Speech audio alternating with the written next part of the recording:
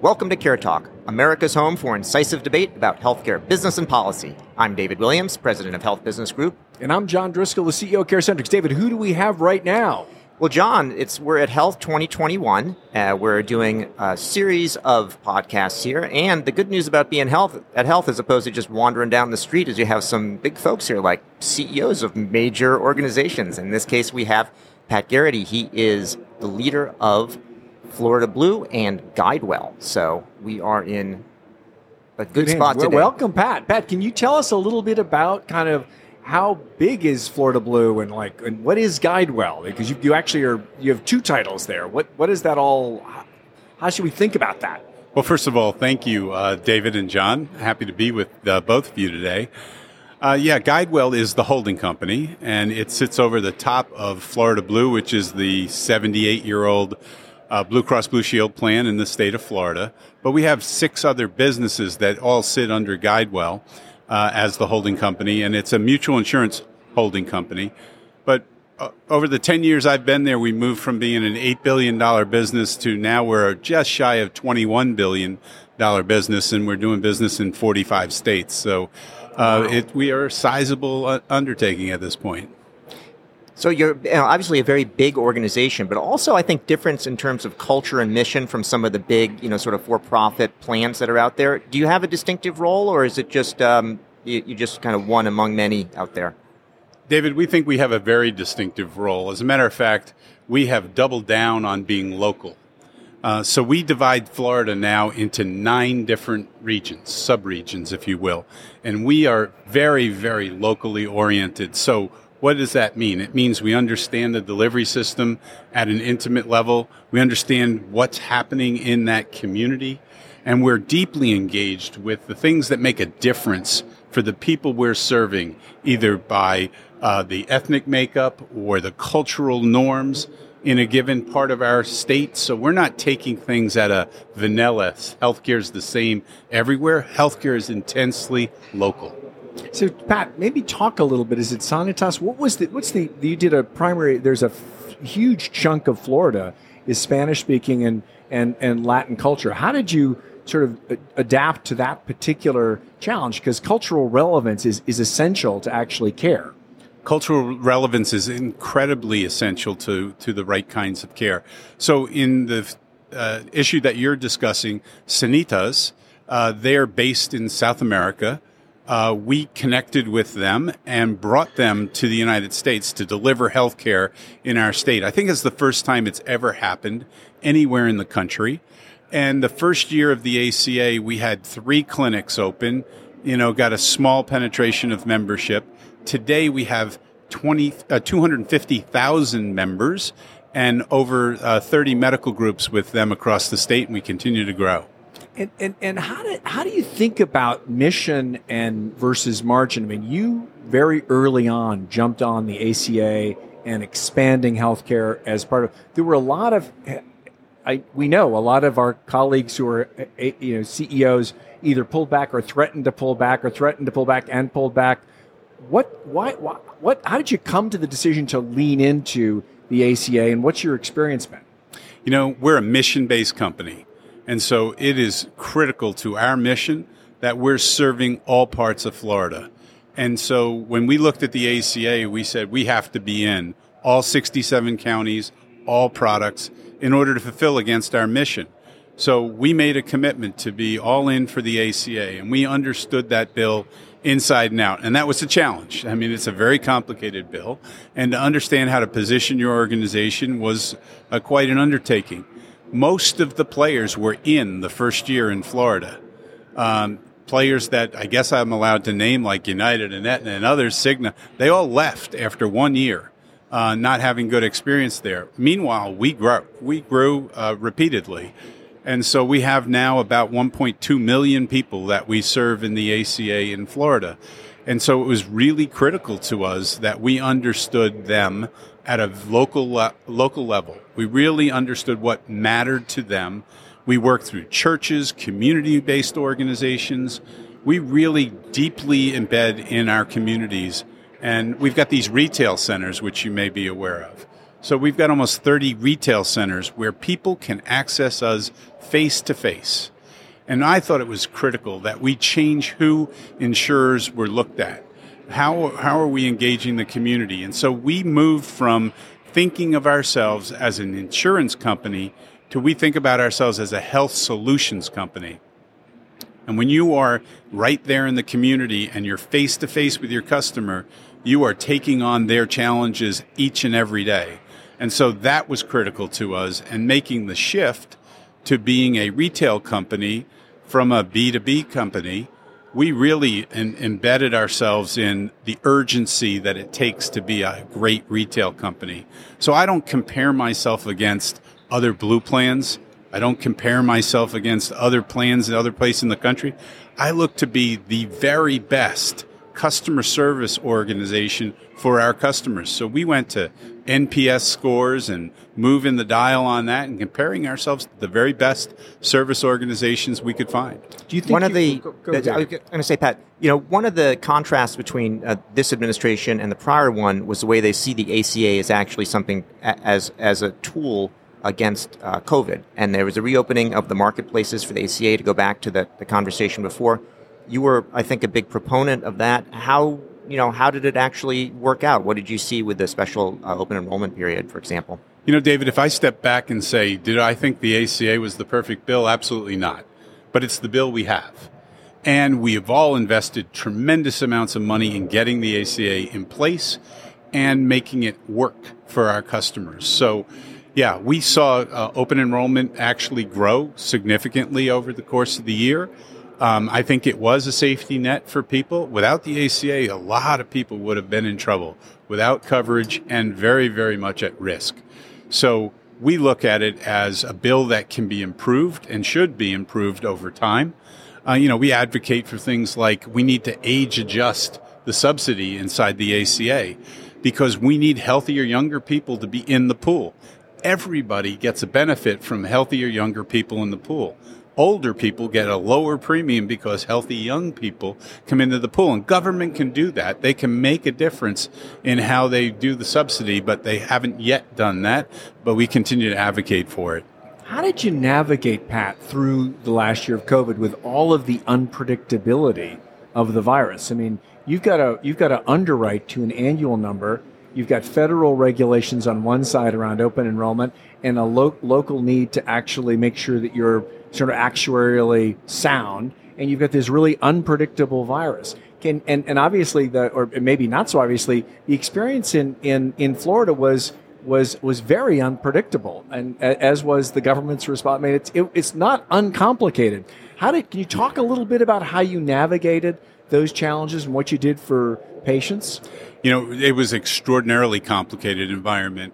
In fact, in the first year, 2020, we had a financial, if you will, advantage in that people were putting off care. And so you had a lot less services happening, and financially, we were positioned to benefit from that. But as a mission-based company, it wasn't our goal to benefit from that. So we gave back to customers. We cut premiums where we could. We actually extended credit to people. We had people that were being covered 4 and 5 months without having paid their premium to us. Now, in the ACA, after 30 days, you can push the risk back to providers. But we didn't do that. We said, no, we are going to foot that bill to the tune of about $75 million that we covered that could have ended up back on providers. We thought it was the right thing to do, and we wanted to serve our customers in a way that we thought was appropriate. I think it also gave us a platform. When you take those kinds of positions, it gave you a platform to talk about wearing a mask, social distancing, cleaning your hands, and then vaccines. So we've led an all-out assault, if you will, organizing 135 CEOs to take a position supporting masks and social distancing in the first wave, and then supporting vaccines in the second wave. So we didn't wait for other voices to be there. We led that charge, if you will, and I think we earned that by being out there and contributing back to the community. The second part of that is this year, we actually, along with a lot of other people in our sector, are getting hit hard. And in Florida, very hard. So with the Delta variant and now services at facilities back to normal, you find that we're having the short end of that financial stick. But you know what? As a mission-based organization, we can weather that, and we'll be back more into what I would call a normal cycle in 2022. So, Pat, in this political environment, taking on that mask and vaccine mandate or mission couldn't have been a casual discussion at the boardroom or a casual decision. How do you think about that in a relatively hostile Tallahassee and in other parts of the state, but when the state is actually really split pretty dramatically by county and state and different politicians? How do you think about that? Well, one of the things I take pride in is that in the entire time that President Obama was in place, I was working between President Obama and Governor Rick Scott. And so we found a place to work with both parties and figure out how to do the best for our customers.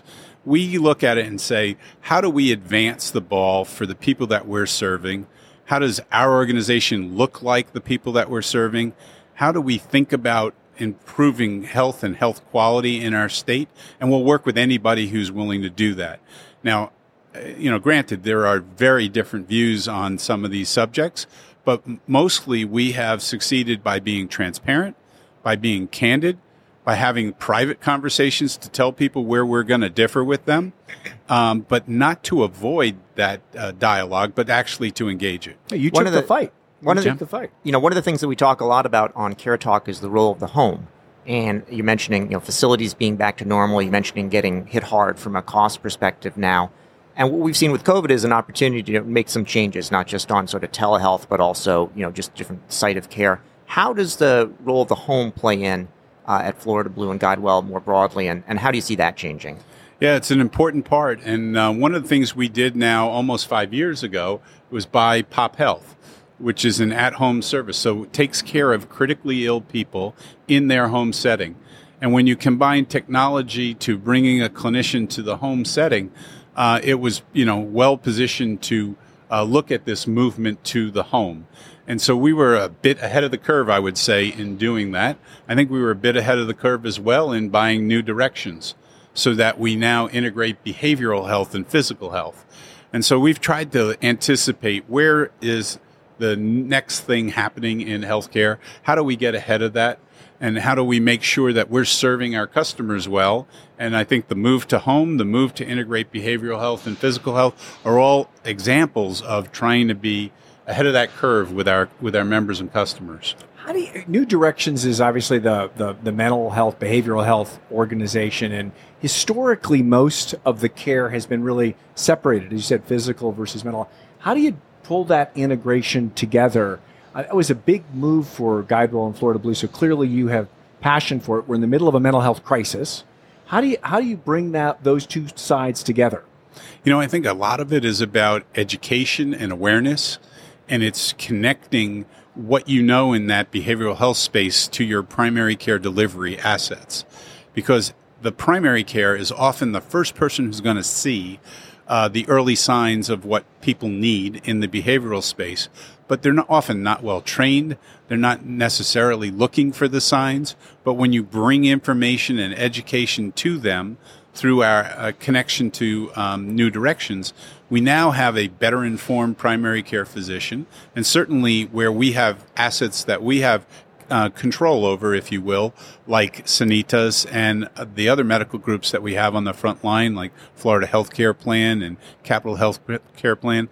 In those situations, we can do much better job of educating that frontline primary care provider so that they can signal to the behavioral health side and back and forth movement of information and to be proactive with our customers. So you've been ahead of the game on the idea of integration of behavioral and physical health, and now have actually been implementing it. And as John mentioned, there's this crisis of mental health right now. There's also a tremendous crisis. There already was a crisis. Now it's, I think, almost impossible to find mental health provider for somebody So it's great to have the insight. It's great, to say we can make primary care work better and it can be the gateway and so on. But what do you actually do when there aren't any mental health professionals around? Yeah, so the lack of mental health professionals is a serious issue, and that's one that doesn't get solved overnight. But I think there's also some ways of using technology that can help extend a provider's time and effort in the community. So one of the pickups we saw during the pandemic was virtual behavioral health, and that was widely accepted through our membership.